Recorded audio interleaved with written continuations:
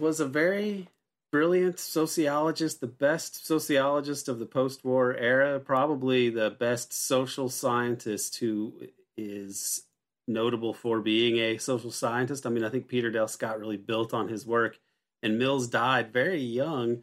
I have a suspicion that he may have been poisoned. I recall reading years ago that he fell kind of ill at a debate over Cuba, and that his health deteriorated after that, and he died in his 40s. And when I look back at how brilliant he was and how he was sticking up for the Cuban Revolution, and how he died before Kennedy was assassinated, even though he basically predicted the Cuban Missile Crisis very well in his book, The Causes of World War III, which was maybe his last work, or one of the last anyway. It was like a semi-follow-up to The Power Elite. But his work just dealt with the power structure of the United States and how there wasn't much democracy. And we'll talk about him more in a later chapter, so I'm not going to go too deep into him now. But he wrote about the big three institutions, and he said that they're really interchangeable at the top, and that this combined with the corporate mode of economic organization that initially emerged after the Civil War, during the Gilded Age, and really rose in America to dominate economic life, that it had become so powerful that it swept away the New Deal institutions, such as they were, and that really big decisions were made in smaller and smaller circles, and we're not even really privy to how they get made and who is making them and on what basis anymore, and that this is kind of a crisis if you believe in any sort of democracy. His own politics were hard to pigeonhole because he's a materialist in his analysis. I mean, he sees economic organization driving things, but he's more sophisticated than generic Marxists. And so I think he occupies, I think, a real evolution of what Marx was getting at. If you ask me, I think that he represents something that is a better level of analysis than some of the people who stick to strict Marxism, because people like Parenti or people like Peter Dale Scott, even people like Susan Strange, you have structure, which Marxism, doctrinaire Marxism does structure pretty well, but you also have the agency given to certain actors because of the structure of the system and the class structure.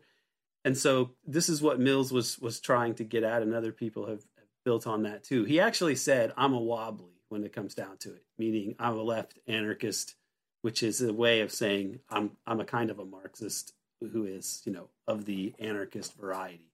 Which, when you look at what he was influenced by, because he wrote The Power Elite because he had read Franz Newman's book Behemoth about the rise of Nazi Germany and how you could have the rise of this fascistic state in an advanced, industrialized nation state.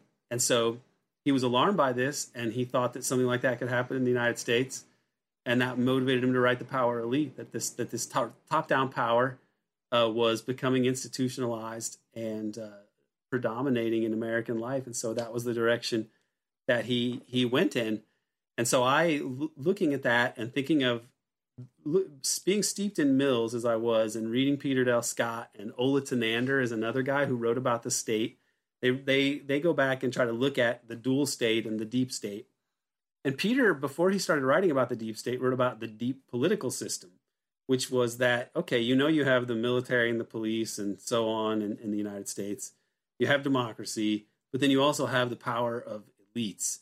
And they're often intertwined with shady economies like drug dealing, opium, especially in New England. All those fortunes, early capitalist fortunes in America, came oftentimes from opium and from the slave trade. And so America from the beginning was, a capitalist enterprise. The Virginia Company in Jamestown, the Massachusetts Bay Company in Boston, brought on by the enclosure movement in England, which sets off British imperialism and really is modern capitalism. People will say capitalism originated in, Venice and other places. These were more like merchants and trading entities that operated that way. Even the Netherlands, when they were really powerful, it was a slightly different kind of operation than the British, and even the Spanish were more like crudely plundering places, rather than this kind of more commercialized corporate imperialism, which colonized North America for the English and allowed vast fortunes to be made, especially in opium and the slave trade.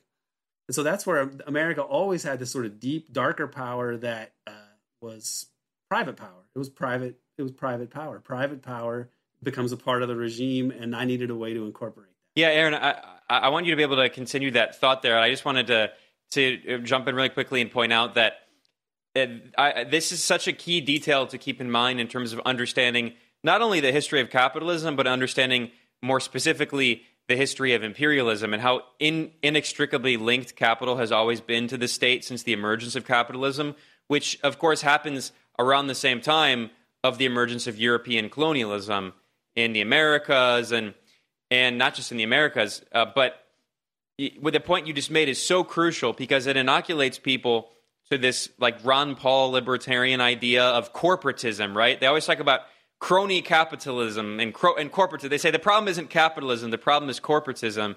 But from the very origins of capitalism, capital has always been directly linked with the state and with organized crime. And you can go back to the Dutch East India Company, the East India Trading Company, Britain's version. I mean, capital, and of course the companies you named that were the companies that founded the modern day United States. You know, these were colonial companies that were ultimately seeking profits. They weren't just doing it to spread the white man's burden. And in many ways, that kind of liberal idea that colonialism was motivated by pure white supremacy and the civilizational idea of spreading Christianity or whatever. No, colonialism was to steal the resources and also labor through slavery of these countries that were being colonized.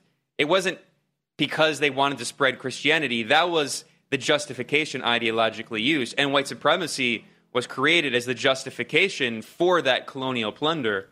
But if we don't understand that history, which we can't understand the history of the United States or European colonialism without, then people get lost. And it makes sense that, you know, you have like this New York Times understanding of white supremacy, which is all purely motivated by racial animus, ignoring the fact that why was white supremacy created? It was created to justify the enslavement of African peoples. Like, they didn't just enslave African people because they thought African people were inferior. They enslaved African people because they needed to. They didn't need to. They wanted to exploit their labor. Their entire economy was built on exploiting their labor, the slave economy, the slaveocracy, and then they justified it through the creation of racism and white supremacy. So again, this is also the difference between a liberal analysis of history and a materialist analysis. And I think that's also why your perspective is so important and why I really appreciate your book, because it actually has a materialist understanding of how we got to where we are, which isn't rooted in like these popular liberal tropes that we hear today. That was just an excerpt from the American Exception podcast. To hear the whole episode, as well as archived and new episodes, please subscribe to the American Exception podcast at Patreon. There's a link in the show notes, or you can just go to patreon.com/American Exception. Subscribe, and you can join us as we illuminate the dark side of the U.S. empire.